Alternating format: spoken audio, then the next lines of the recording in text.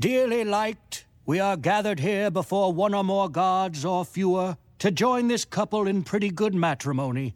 If anyone objects to this union, let them speak now or forever hold their peace or do something else.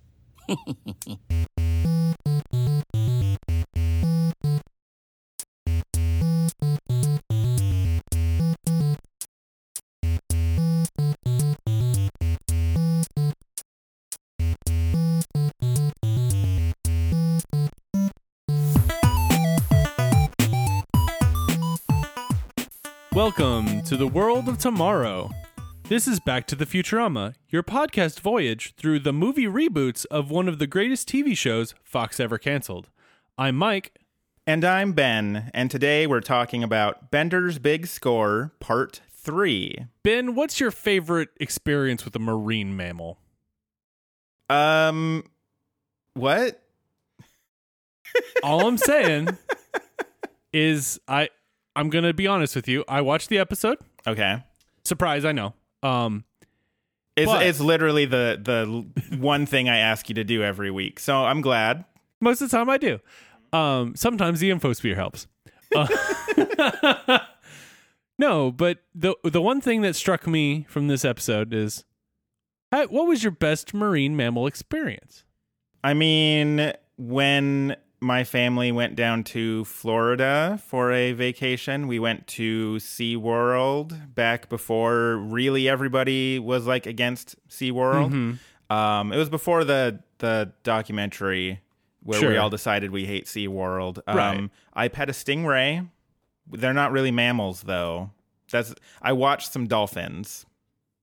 I was trying to, because they let you pet a dolphin. Okay. But I was trying to actually pet it, and then every time I'd go over to where it was, it'd be like, oh, there's more people over here. Gotta get them some of this dolphin lovin'. And so they would go over there, and then so I'd walk over and try to pet the dolphin again, and then it'd be like, oh, sweet, more people over. So I have never got to pet a dolphin despite being in a place specifically designed to pet a dolphin. So long story short, I don't have one, Mike. So wait, you just described to me your favorite experience with a marine mammal being rejected by a dolphin multiple times. I literally don't have a favorite experience with marine animal.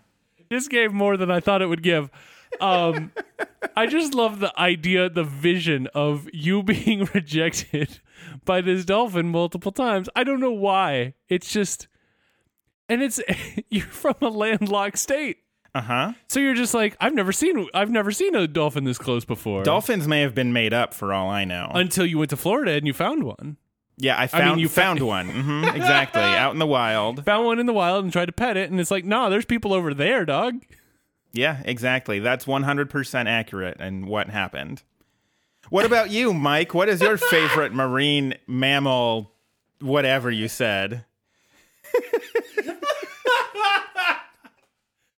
I mean, mine's going to be roughly the same because I don't have... I don't know why I was like, well, maybe Ben has swam with the dolphins before. I don't know. I'm from a landlocked state, Yeah. Mike. You just pointed that out. Jerk. See, but you said you went to Florida. It could have happened there.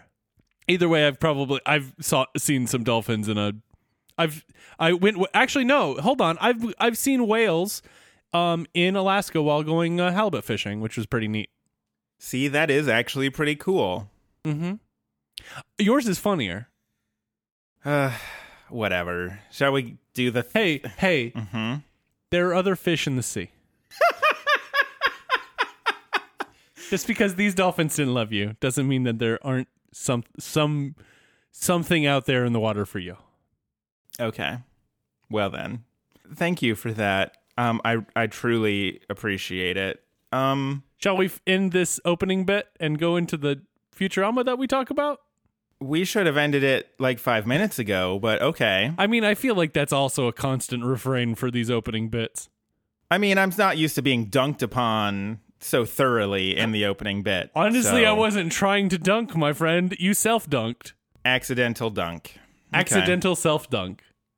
Bender's Big Score, Part 3. We get another previously on Futurama dealie that you don't actually get when you're watching it on DVD. This time Amy's top flies off for no reason during it. Yeah, there's no It's just why? It's just a thing Is that the happens. It's like this is the only thing Amy does that is of note in this episode or in this movie, I guess, other than being addicted to fake antidepressants. It's true. She really doesn't have much going on in this movie, does she? Yeah, so it's like why I mean, I get why, like, well, these characters don't have a whole lot to do, but here they are in the previouslys. But it's like, if you can't think of something better than having her top fly off, do somebody else. I mean, she's a notable klutz. You could have had her like slip on something. Exactly. I don't know. Anyways, so we start out at Planet Express. Bender shows up having just killed Fry back in the year 2012. He comes out of the basement crying, which means that he has been literally crying for almost 1,000 years at this point. I mean, it's he's distraught. He hunted down and killed his best friend. That's gonna stay with him for a long time. I mean, I guess. And Cool. Cool reaction to the idea of hunting down and killing your best friend, Ben. that's a great thing you want to hear while in my apartment, I'm sure. Uh-huh. So, And I know how much you've talked about serial killers recently. a lot. A lot. Yeah. You've been caught up in that crossfire. Crossfire. I'm like, yo, what up, Elizabeth? Check out all of this awesome serial killer stuff going on. And you're just like, I'm in this chat too. Uh-huh. Yeah, there's multiple times when I'm like, oh, this is going to be 3 hours. I can go work. I Yep. can do literally anything else for a while. So having successfully killed Fry, the nude aliens decide that they are just done with the time code. So they put in a cassette tape into Bender to erase the time code, and also the obedience virus, and also 50 terabytes of porn. That's a lot of porn. Yeah, it's a lot of porn. And that's a lot of porn to have deleted at once. That's like, Bender obviously needed that. Obviously. And the fact that it's gone, because, I mean, he got the virus because he wanted more of it. Exactly. So it's like, it's basically like the scammer aliens deciding to be like, just twist the knife in.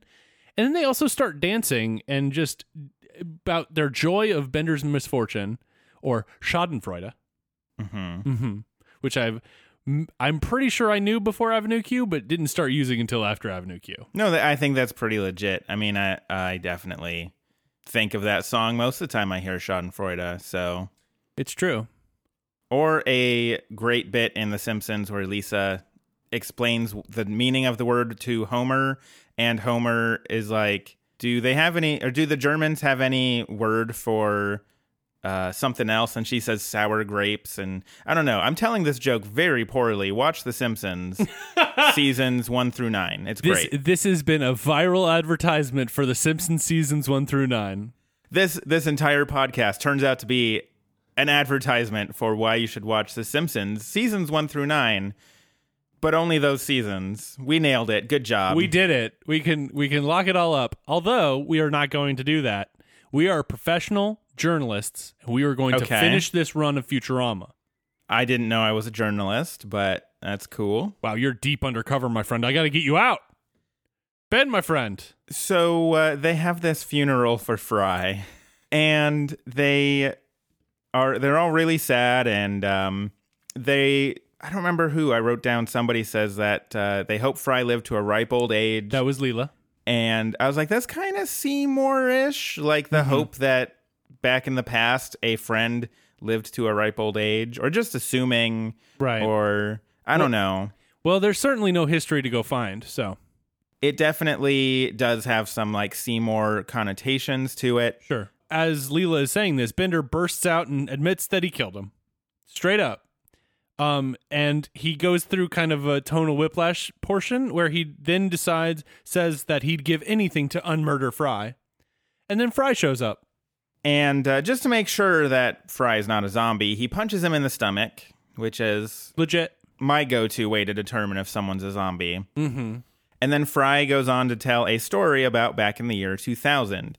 This is where you get kind of into this whole weird theme for the episode where it's just like, here's a little bit in the present. Here's a little bit about Fry's past after returning to the year 2000. notes get a little bit weird. Yes. So I apologize for that in advance. It's tough to keep track. Fry goes back to Panucci's Pizza, but he has no money from the year 2000. It's all bills with like talking horrible gelatinous blobs on them, which honestly should be good at any establishment. Oh, agreed. Just throwing that out there. I mean, if I got a bill there, I'd be like, yes, I will give you my goods and services for this bill. Fry is like, wait, I know where I can get some pizza. And he goes back to the cryogenics lab, but it's cold. So he reads the time code off of his butt to go back in time an hour to eat to eat lukewarm pizza. Yeah. Sir, a solution and the best kind of pizza. No, I don't believe that either. Okay, I'm making sure. I'm playing in Fry's brain right now, trying to understand the motivations of the character. Hello, Okay. This is Inside the Actors Studio. Okay. I'm James Lipton. Welcome, Mr. Lipton. Why am I welcoming you to your show? Do you see this? Do you see this stack of index cards? I have many questions. Mr. Fry, why is lukewarm pizza better than cold pizza? I was going to try to do my best Fry voice, but I got nothing. I didn't even try James Lipton's voice, so... I was going to be like, hey, I'm Fry. I'm Philip J. Fry. And I was like, that's not even close. Why do I want to automatically go there? I don't do voices. And clearly, I don't either, because I didn't even try. I would just want to come back to, I'm just being lazy with it. You're like, I'm going to try. Oh, no, I shouldn't have. You put more... It's a little nasally. Okay. Just a little bit. And then he talks in just sort of a little bit of a higher register. And this is my best Fry. This is the best I can do. You know what? It wasn't bad. Hey, everybody, I'm Fry. Philip J. Fry. Okay. I admire your effort. E for effort. Fantastic. So he has eaten some lukewarm pizza, and then Fry slipped. I don't catch which one. One of the Fry, because there's multiple Fries there. There's two in the room, and then one in the tube. Right. The one in the room is the one that kicks Bender into it from the last episode as Bender's about to self-destruct. And then eating pizza Fry is the one who slips into the tube. Right, well, because he goes to get money out of his wallet. Right. And instead grabs his own butt. And freaks out. Because, of course, grabbing your own butt on another person, yes, it's weird.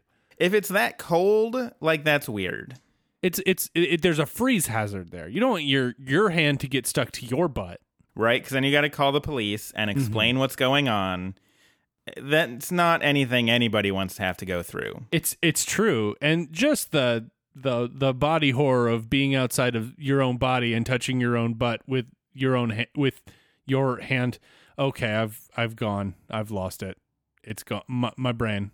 Look, if I walked in that door right now, I would touch my own butt. Look, if you walked in that door right now, I'd have a lot of questions. Because I didn't know a time code existed in this universe at this time in your apartment. Anyways, so Fry slips into the tube, and then when the original Fry wakes up in the year 3000, 2999 to be specific, because he actually wakes up on New Year's Eve. That is correct. Point. That is correct. Technically correct. The best kind of correct. I guess this is the third Fry, right? Okay. Because yes. Original Fry, and then second Fry is the one who goes and gets killed.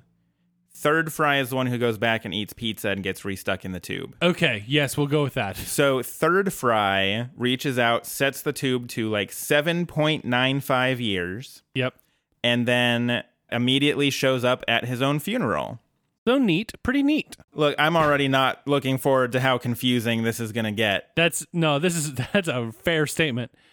Bender decides to try to kill him again so people don't think Bender's incompetent. I mean, that's pretty decent logic.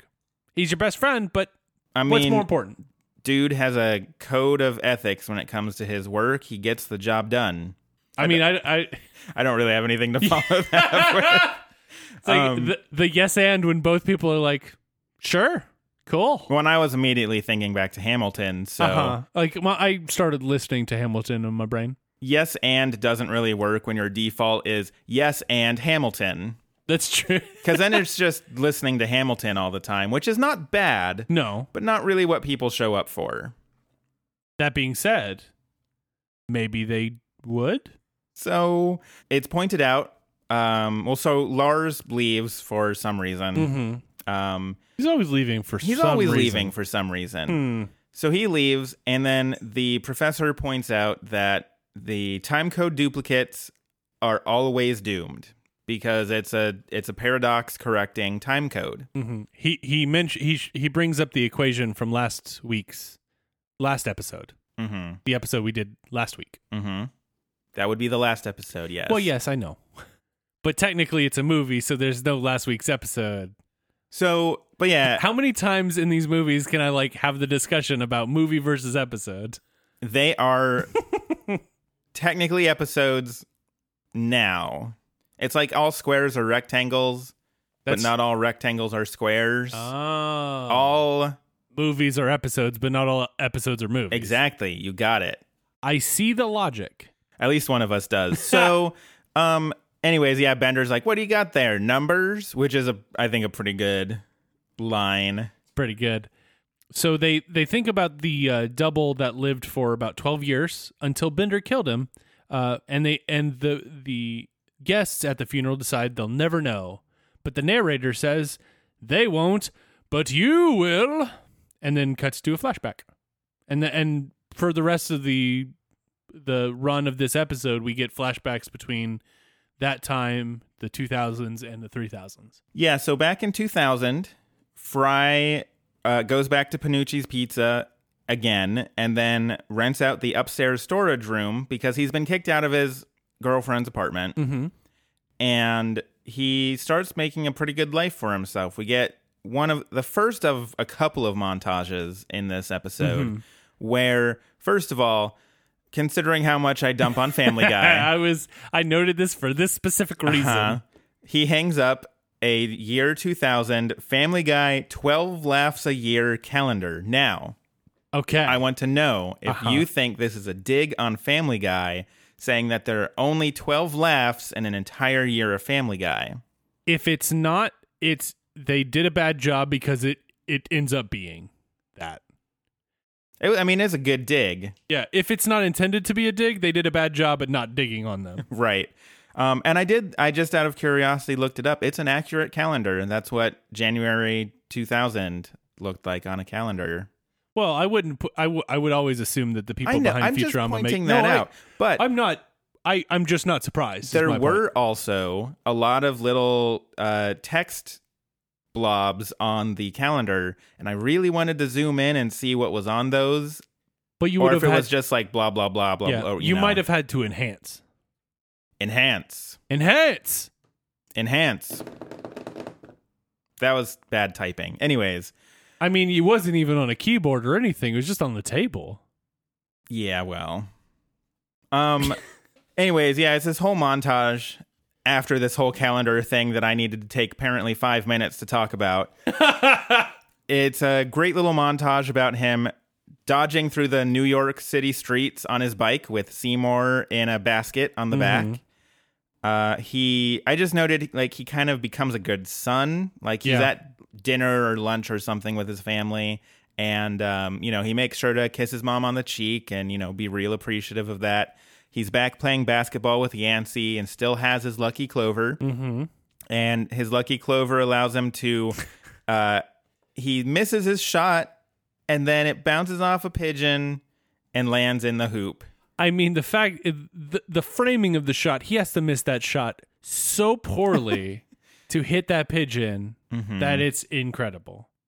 I do like that the Clover makes a comeback, though. As much as I was ranting about the God Galaxy being, just there. Yeah. The Clover coming back, I don't know why I have such a different opinion on the two, but it was a good throwback. Yeah. I agree. Having a one-off character is not a good one-off, but I think having, that felt more organic, I think. personally, because he's back in time. Back in his correct, I guess, time era. And he would go get it. He still knows the combination 3. Mm-hmm. And Yancey hasn't stolen it yet to give to Philip J. Fry, the nephew. So of course it's his, and he cared so much about it. It's not just gonna like leave his mind forever. So right, it makes sense that he'd go back and get it, and if he's gonna go play basketball with his brother. I do have listed at the end of the montage, but he's still sad. Like he's like looking at a picture of Leela and Lars and just like openly sobbing in his his apartment with wide open windows. Anybody can hear that. Mm-hmm. And then we go back into the future to the Robot Arms apartments. Nibbler is busy removing the time code from Fry's butt with a laser that comes out of his third eye. He says that this they have to remove it or else the scammers will sprunge it again. So they remove it as painlessly as possible, which looks incredibly painful. But he does manage to save 40% of Fry's rectum. That's all you need, says Ethan Bubblegum Tate. I'll take his word for it. And he would know. Yeah, he's a smart dude. Mm-hmm. They try to sprunge for the code off of Fry, and they just don't find anything. The only piece of information they find is a hair that's shaped like a 6. Mm-hmm. I do like the weird little joke that like the guy eats it, and then after he sort of ingests it, he says real quick just 9, and then that's it. He doesn't like reference it again. It's just like, I don't know why I find that so clever, because it's literally just a 6 upside down looks like a 9. Back in 2003, Fry is really upset because he's still just not over Leela. It's been 3 years now since he's come back to the past, and he's trying to figure out what he wants to do now. He's trying to find his life's purpose. It's at that point that he sees a news story, one of those like feel-good news stories about a narwhal that washed up in Atlantic City, as we all do from time to time. That's just a good joke. I love this level of editorializing where it's just like, yeah, we've all wound up in Atlantic City just drunk. We've all done it. It's fine. Don't worry about it. I want that sort of stuff in my newscasts. It's true. I think that would add some flavor to the local news that you just don't get. It's very flavorless, like a saltine. Sure. Now that being said, I do love from time to time a nice saltine. It's a very good cracker. Who doesn't? It's a very good cracker. Like put it in some ramen or some soup or something. Mm-hmm. It's delicious. Oh man, now I kind of want ramen, even though it is way too hot in this apartment for ramen. It is way too hot in this apartment for ramen. Yes. Mostly, as always, I'm hungry because we're recording at 6:30, and I am starting to get that feeling of food. Yeah, he sees this news story about the narwhal, who just refuses to eat because I guess it's not a feel-good story. I just always assume this is a story about a cute animal. It's a feel-good story. No, she refuses to eat because she has no mom. So Fry says, maybe that's my life's purpose. He specifically says that after he hears the name of the narwhal, which is Lilu. It's very close to somebody we already know. It is very close to Hermes. That's correct. It's true. They're almost the exact same name. And they really look a lot alike. Mm-hmm. Mm-hmm. They both spend a lot of time adding things on adding machines. Sure. It's a thing narwhals are known for. But it's the national pastime. Maybe in the year 3000, in 2003, it was still baseball, my friend. That's true. Not on Wall Street. Number crunching it is. I don't know where this is going. Neither do I, but am I enjoying it? Also, no. How can I get Hamilton into this?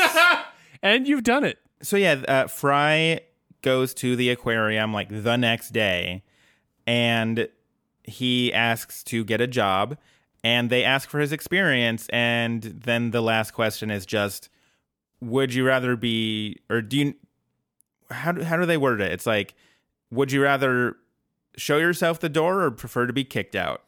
Like, that's literally the third. And Fry's like, I guess being kicked out. But Lilu takes a shining to him. And Fry says, I like things that have only one thing instead of two things. Because it only has one horn when it should have two, or something like that. I guess. I don't know how narwhals work. Yeah, I don't know either. So I'm going to take Futurama at their word. If you know how narwhals work, tweet at Back to Futurama. There was a thing going around the internet a while ago where in the special delivery or in the special instructions on delivery for like pizza places, everybody on the internet was putting draw a narwhal on the box. Okay. And a friend of mine actually did that like every time, which I think is kind of a jerk move. Do it once and then move on. For a moment, I thought you said that your friend, I interpreted it as your friend drawing the narwhal every time. I'm like, well, I mean, if it's requested, I suppose. But no. Asking for he was the one asking for it.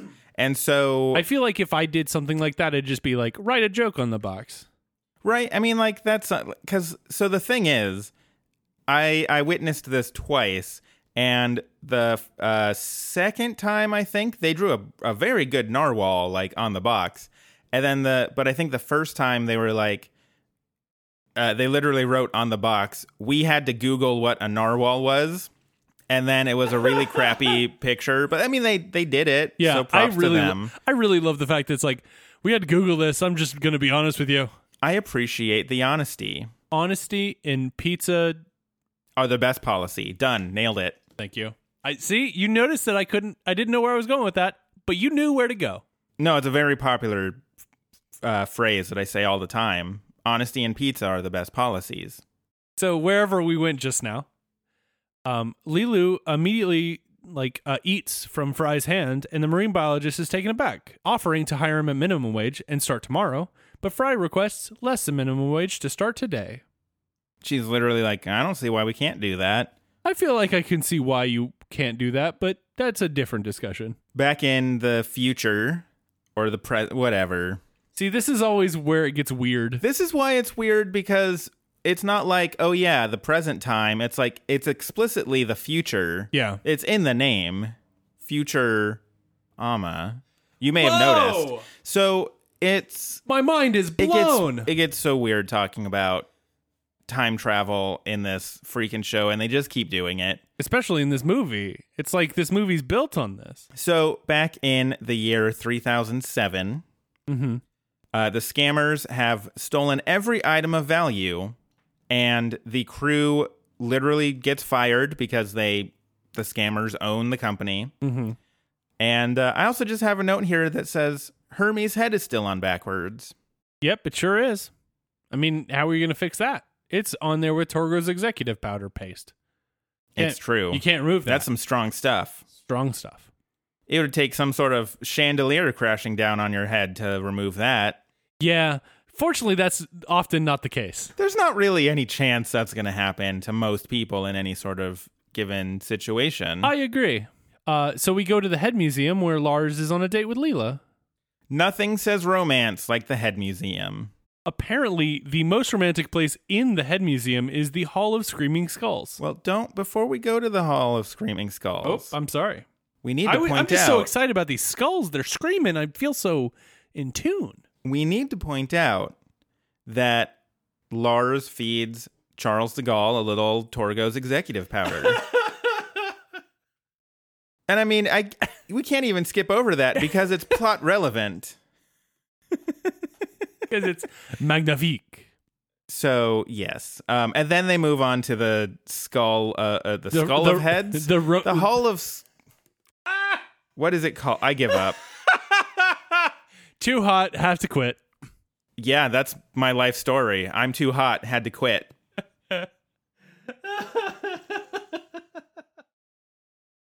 They go to the Hall of Screaming Skulls. Leela is kind of worried because everything is happening so fast. She's worried she doesn't know who she is anymore. But Lars says he knows. Leela is the woman he's been waiting for his whole life. I just love that there is screaming from these skulls, this entire romantic scene. Oh, yes. Where he is just bearing his heart and soul, and it's just Just like lots and lots of screaming. Yeah, there's like 10 or like 15 skulls in this exhibit. There's a lot. How do they all scream? Look, you don't take a lady to a hall of screaming skulls with just 3 screaming skulls. Oh, sure. That's only barely the plural of skulls. Right? So no, you got to go. You can have an alcove of screaming skulls with 3. My brain went to Cheers because it was like, sometimes you got to go. Norm! Where every skull knows your name. And they always scream your name.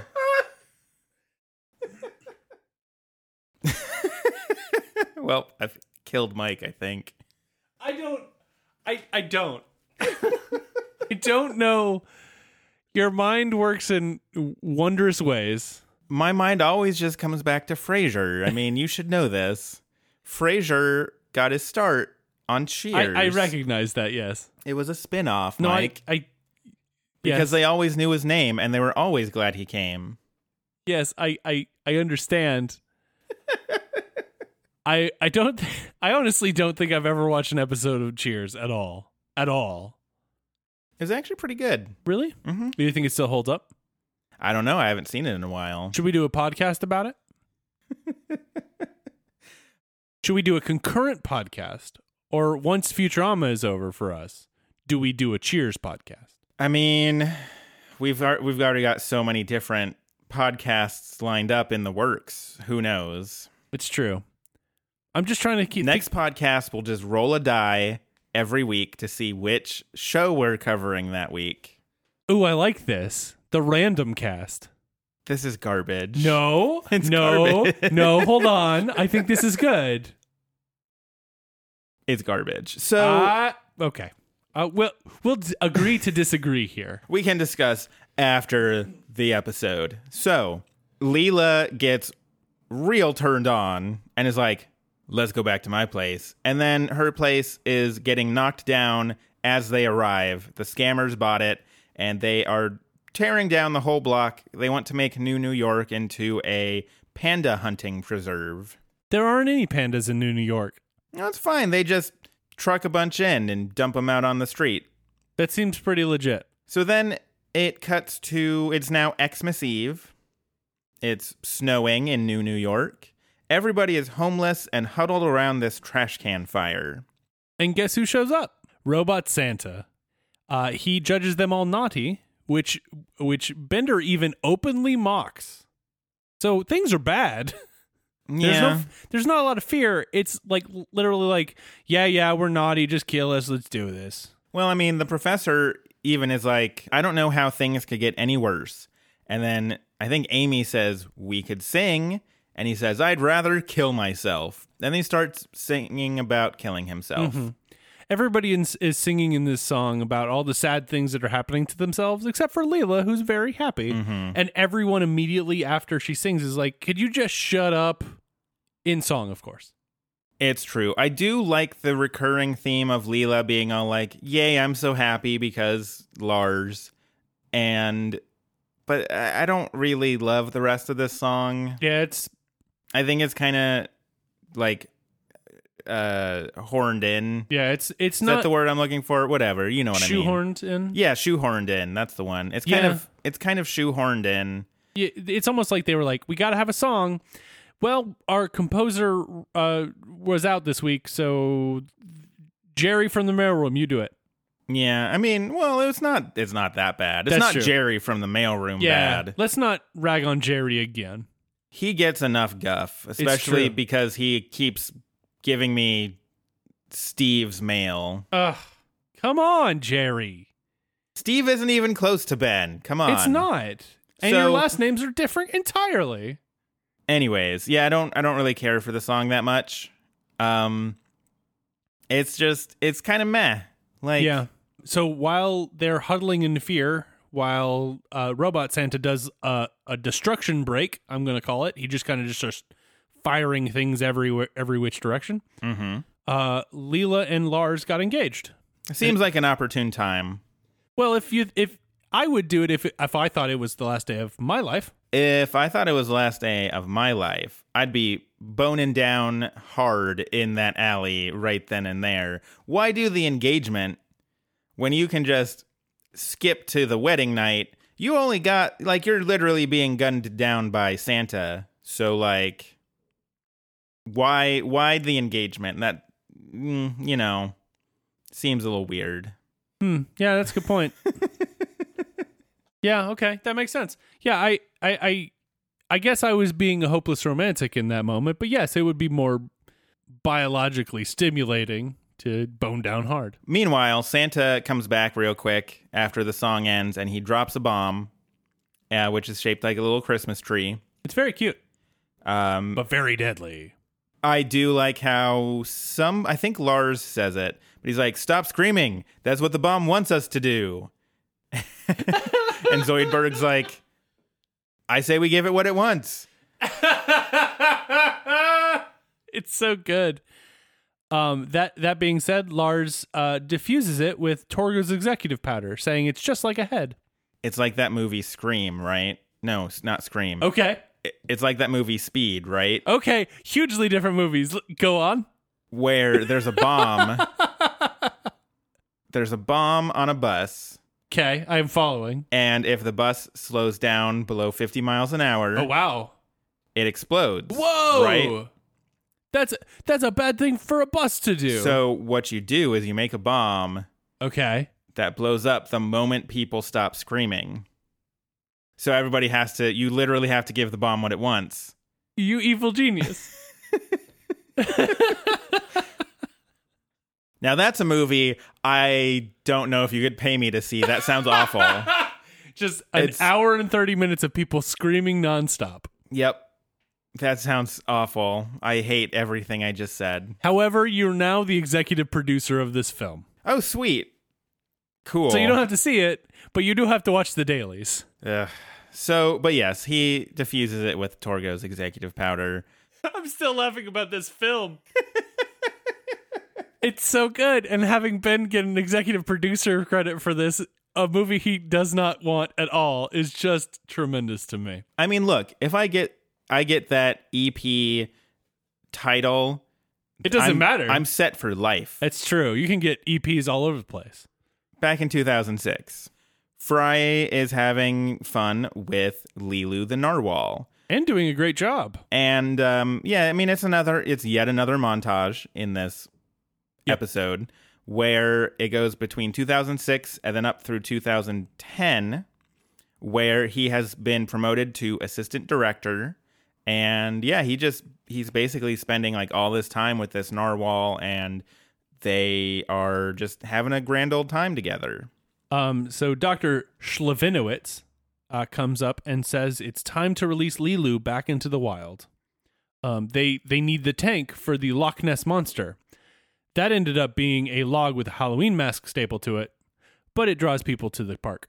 Is a log with a Halloween mask on it the metaphor for this podcast? Can you elaborate further for me? Because I'm not seeing it. It draws a crowd, but it's, just a log with a Halloween mask on it. Instead of a mythical monster? Mm-hmm. Well, I wouldn't call us a mythical monster. So I guess if those are the two options, I guess we're a log with Halloween mask stapled to it. Okay. But what is that Halloween mask? I'm thinking the red Power Ranger. Nailed it. Got it in one. There's a quick scene back in 3007. Okay. Where they are at Elzar's, where the special of the day is cream of nothing. Everybody's poor because they don't have anything. The scammers took everything. Right. It's all bad. Elzar is giving them a taste of different stuff for their foods for their wedding. And Fry's like, he's trying to come up with all these ideas for how to stop the wedding. And he's like, maybe if I stole the ring. And Bender's like, no, I already did that. But it's still going on because I did the old switcheroo. I replaced it with another one. And then he goes on this whole thing about how it's the one Lars got is actually a really good one, but he still gave them a better one. It's actually kind of like wedding present for them. It's very funny to watch And Bender just- go through this. Yeah, I mean, I won't recount the whole rant, but like it's a very good. It's just a very good progression of like, oh yeah, I totally swiped the ring to like, I gave them a even better than this really, really good ring. He went all out on it. He went all out. Bender the Jeweler. Hashtag Team Bender. I'd watch that episode. Bender the Jeweler. I mean, I guess it could be kind of dull because it's him just making jewelry and selling it in a shop. Still watch it. I bet a lot of people would. I'd go to that shop. I mean, look at the ring he gave Lars and Lilo. No, it's true. He's very good at his vocation. So in 2010, Lilu is being shipped off, and Fry hires Mr. Panucci's. I did not catch who he Cousin. was. His cousin. Okay. He hires Mr. Panucci's cousin to capture Lilu so that he can just have this narwhal in his apartment. I think it's a solid plan. Clearly, it's a solid plan. So yeah, the cousin is like, all right, yeah, absolutely. After he finds out Fry's just an amateur narwhal loving guy Yeah, and not private a professional. citizen. Yeah. They stock the ship with barrels of sausages and they'll sail in the morning. Back in December 27th, 3007, it's the wedding day. Dun dun dun dun. Thank you for that. That's all I got. Okay. That's fine. We don't want to get sued by Exactly. Big wedding. Big wedding. It's an industry, you know. Fry tries to get the wedding called off by replacing the pen with one with no ink in it. Clearly, the most cunning of plans. Hermes manages to impress La Barbara by zipping up this dress that Barbados Slim just can't seem to manage. With his clumsy, handsome hands. I mean, he's more interested in taking them off, so... Yes, he does say that. He does have an Olympic medal in sex. That's true. It is an established canonical fact. He does not have a gold medal in putting dresses on women. He has a gold medal in sex. It's true. At least one. I don't know how many gold medals he has in sex. That's true. He could have been maybe there are different, versions. Like you have different distances in swimming. There could be different versions of sex. I'm intrigued by this different versions of sex you speak of. Well, have you heard of the Kama Sutra? Okay, I'm shutting this down. Yes, I think that's a wise decision. The only other thing from this scene at the wedding I've got is that Leela's parents are there, but they are under a grate in the procession way. I mean, they didn't get day passes from the mayor. It's true. So this does mean that the professor is the one that processes her down the aisle. Yeah, that's true. I mean, I witnessed it and I didn't even really think about it. But yeah, like with her parents underground. Yeah. Weird that I didn't. I mean, I've never been married, so maybe I'm just like, whatever, weddings. I don't pay attention. Mm-hmm. As somebody that has been married before and is currently that, I did think this one. I saw it and I said, Okay. That's interesting to note. I was waiting for you to say, as someone who is married, I also didn't pay attention. I mean, to be fair, and this is 100% serious, like when you're standing up there and you see whoever is going to come towards you, or if you're walking towards you, you're only looking at one person. That's the mushiest thing that has ever been said on this podcast, but I'm kind of into it. So I think it makes up at least somewhat for the Jurassic Park episode. Just a little bit. Nope. Just a little bit. Just a little bit. Look, I still get dunked on. I mean, just specifically with you and your wife. It does not help the Tema situation whatsoever. That's true. I still haven't gotten that punishment that Tema said she was going to get from our podcast listeners. Waiting for it. So I'm terrified now. The thing that I really like about this scene is when they get up to the altar, Father Changstein Al-Gamal says, "Dearly liked, we are gathered here before one or more gods or fewer to join this couple in pretty good matrimony." Pretty good. Yeah, that's yeah, I mean, it's fair. It's pretty good. Then there's a brief sort of cut to 2012. Fry has been searching for 2 years and hasn't found Leeloo yet. And then he finally spots her. So he and his crew ride out on a boat to greet her. She and Fry have sort of this reunion. Mm-hmm. And then It's very sweet. It's very sweet until Fry orders the net gun to be fired to capture Leeloo. That's true. That being said, Fry is also caught up in this net. Then we go back to the wedding in 3007. It's time to sign the wedding license. But what's this? The pen? It's out of ink? Brilliant scheme. What a plan. Oh, wait, Lars has one. It's fine. Oh. So as Leela's going to sign this, she accidentally stabs Hermes in the eye. And then... Rough thing to have happen. Right? And so he trips backwards and or forwards. It's hard to tell when your head's on backwards. That's true. And he then, trips in a direction. Right. And then he falls down and he trips over like a cord and the chandelier falls down on him, and like this big like diamond looking, I don't know, like a big piece of glass essentially, just chops his head right off. I am surprised that this happened given our discussion earlier where we said it would never happen. 1,000,000-to-1 shot. Wow. I can't believe it happened during this episode of Futurama. The professor says, see, I warned him, a time paradox duplicate is always doomed. Lars perks up at this and says, I'm hearing this for the first time. Yeah, he's seems to be a little taken aback. Yeah. And then Dr. Good and Sexy shows up, which we got called out for not mentioning in part 1. This sexy blonde doctor with a breathy voice. I mean, she's good and sexy. She's very good at her job, yes. Mm-hmm. She shows that she's very intelligent, but also sexy. It's the true. name definitely fits. Mm-hmm. Like a glove. Dr. Good and Sexy is at the wedding for some reason. Mm-hmm. I mean, I guess, well, okay. It is Lars's wedding. Exactly. Okay. See, I apparently just don't understand how weddings work. I'm like, why? Who is this random person? There's a doctor that's weird. Why would a coworker of Lars be there at the wedding? That doesn't make any sense. That Lars is in. It's weird. Weird. No, you think I would know all that? I've done a couple of wedding photo gigs before. You think I would know all of this? So, okay, have you seen any doctors at any weddings so far? I mean, not dressed up in a lab coat. See, I think that might have been. Wait, no, that's not true. Okay.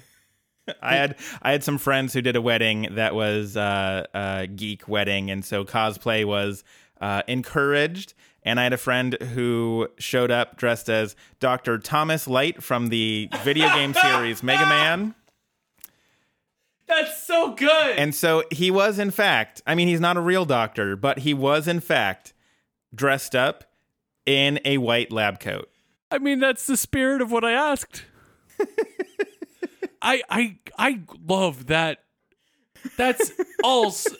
That whole situation is fantastic. Mm-hmm. I love the idea of a cosplay wedding. I love this character from Mega. I am all of it. All of it is so good. There was a really good Link from the Legend of Zelda at that I bet wedding. There would be really good. Left-handed and everything. Oh wow, that's awesome. Yeah, not a real Link if he's not left-handed. It's true. Not my Link. Hashtag not my Link. Hashtag not my Link. Hashtag left-hand Link only. Hashtag Hashtag Hyrule or bust. Yeah, there we go. All right, we did it. We found the third. The Triforce of hashtags is complete. So, anyways, La Barbara immediately goes back to Barbados Slim because the boy needs a father. And a week is too long to not have a father. I do like how Barbados Slim is like cruel runnings. Like, it's such a dumb pun. It's very, very dumb, yes. But I kind of like dumb puns no, it's sometimes. Good. So, and at this point, Lars is like, oh, well, we better like postpone this wedding because we can't get married on a day befallen with such tragedy as this. And Leela's okay with it. She's 100% fine with it. She's in. Let's do this. Lars is just like, no, it's not right. We can't do this. The wedding's off. And he runs off. And then Fry is like, finally, a happy ending. While Leela is sobbing. Yeah, and I think he notices this, and he's like, oh. And that means it's time for... Great. So, I mean, the thing with this episode is that there's... As much as I sort of enjoyed the last one, where I felt like there was actually a lot of joke, there was a lot of tension building, there's no real tension getting resolved here. Mm-hmm. There's no... I mean, I guess you can kind of say that Fry number 2. Fry number 2 is the one who stays in 2012. Fry number 2 has his whole sort of arc, and I mean that really doesn't influence the main plot yet. Sure. It's just sort of the side thing, which is only slightly interesting at best. Like, I like seeing Fry living his happy life for a bit, but that's not really happy. But then the main plot is just, it doesn't really do much. I mean, yeah, Lars and Leela are going to get married, but like they were already like head over heels for each other. Sure. The scammers already, I mean, they're stealing everything, but they had everything at the end of last episode. It's just now they're doing something with it. I don't feel like a whole lot really happens in this that is of consequence. Sure. Now, it will be tied back together in the next episode, but just as it's an episode on its own, I also think it ends in kind of the worst place. Like, Lilu just got netted. Mm-hmm. The wedding just got called off. Mm-hmm. And, like, I like a good cliffhanger, but none of this is like, oh man, I need to know what happens next. I'm just like, come on. Sure. And again, we will be giving the whole movie grades later on, Mm-hmm. but for just this episode, I'm like, it's kind of a C-. I mean, Okay. taken on its own, I was just not very impressed by it. Okay. Yeah, I think I think it's a lot of the same with these movies that we're watching, like the second half of Act 2 instead of Act 3, or a full narrative. So I don't know. Like it's these are always going to be hard for me to rate. I think there were definitely some funny bits, like just Bender checking if Fry's a zombie, and the 50 terabytes of porn that got deleted, things like that. But I agree with you. Not like you can see it's all coming, like we're starting to put plot threads together, but it's not all that. I mean, it's not a waste of 22 minutes, but it's not like one of the ones I'd be like, oh yes, I have to watch part 3 of Bender's Big Score. So I think you're probably right around, C. Okay. It's functional. Okay. There are bits that really feel like earned, like when Fry is having a good time in 2000, like with his family, with Yancey, with Seymour, like these things felt good. Like as a longtime watcher, I was like, I'm glad that he finally gets this resolution, even if it's Fry 2. But you're right. I think we're gearing up for the final segment, and we just need to get there. So, yeah, we want to know what you all think about this episode, about the movie as a whole, about... The movie that Ben is an executive producer for now. That one. Yep. The Screaming one. Yep. Can't call it Scream, because there's already one called Scream. You can't call it Kicking and Screaming because there's multiple ones called that. Scream Bomb, the movie. Ooh, see, this is why you've got the EP credit. If you want to talk about Scream Bomb, the movie, for some reason, if you'd like to talk about Scream Bomb, the movie, the video game adaptation, let us know. You can talk to us many, many different ways. Email us at backtothefuturama@gmail.com. You can tweet at us at backtofuturama. You can find us on Facebook at facebook.com/backtofuturama. We are on Spotify and Apple Podcasts, so find us there, review us, subscribe, send it to your friends, and we can all think about one-horned narwhals together and whether or not those are the right amount of horns. And don't forget, we're on Patreon now. That is patreon.com/backtofuturama. We do have a new patron this week. So thanks, William Smith, for becoming a patron and supporting us. And if you would like to also be a patron, patrons at the $5 level actually got early access to this episode, raw, uncut, unedited.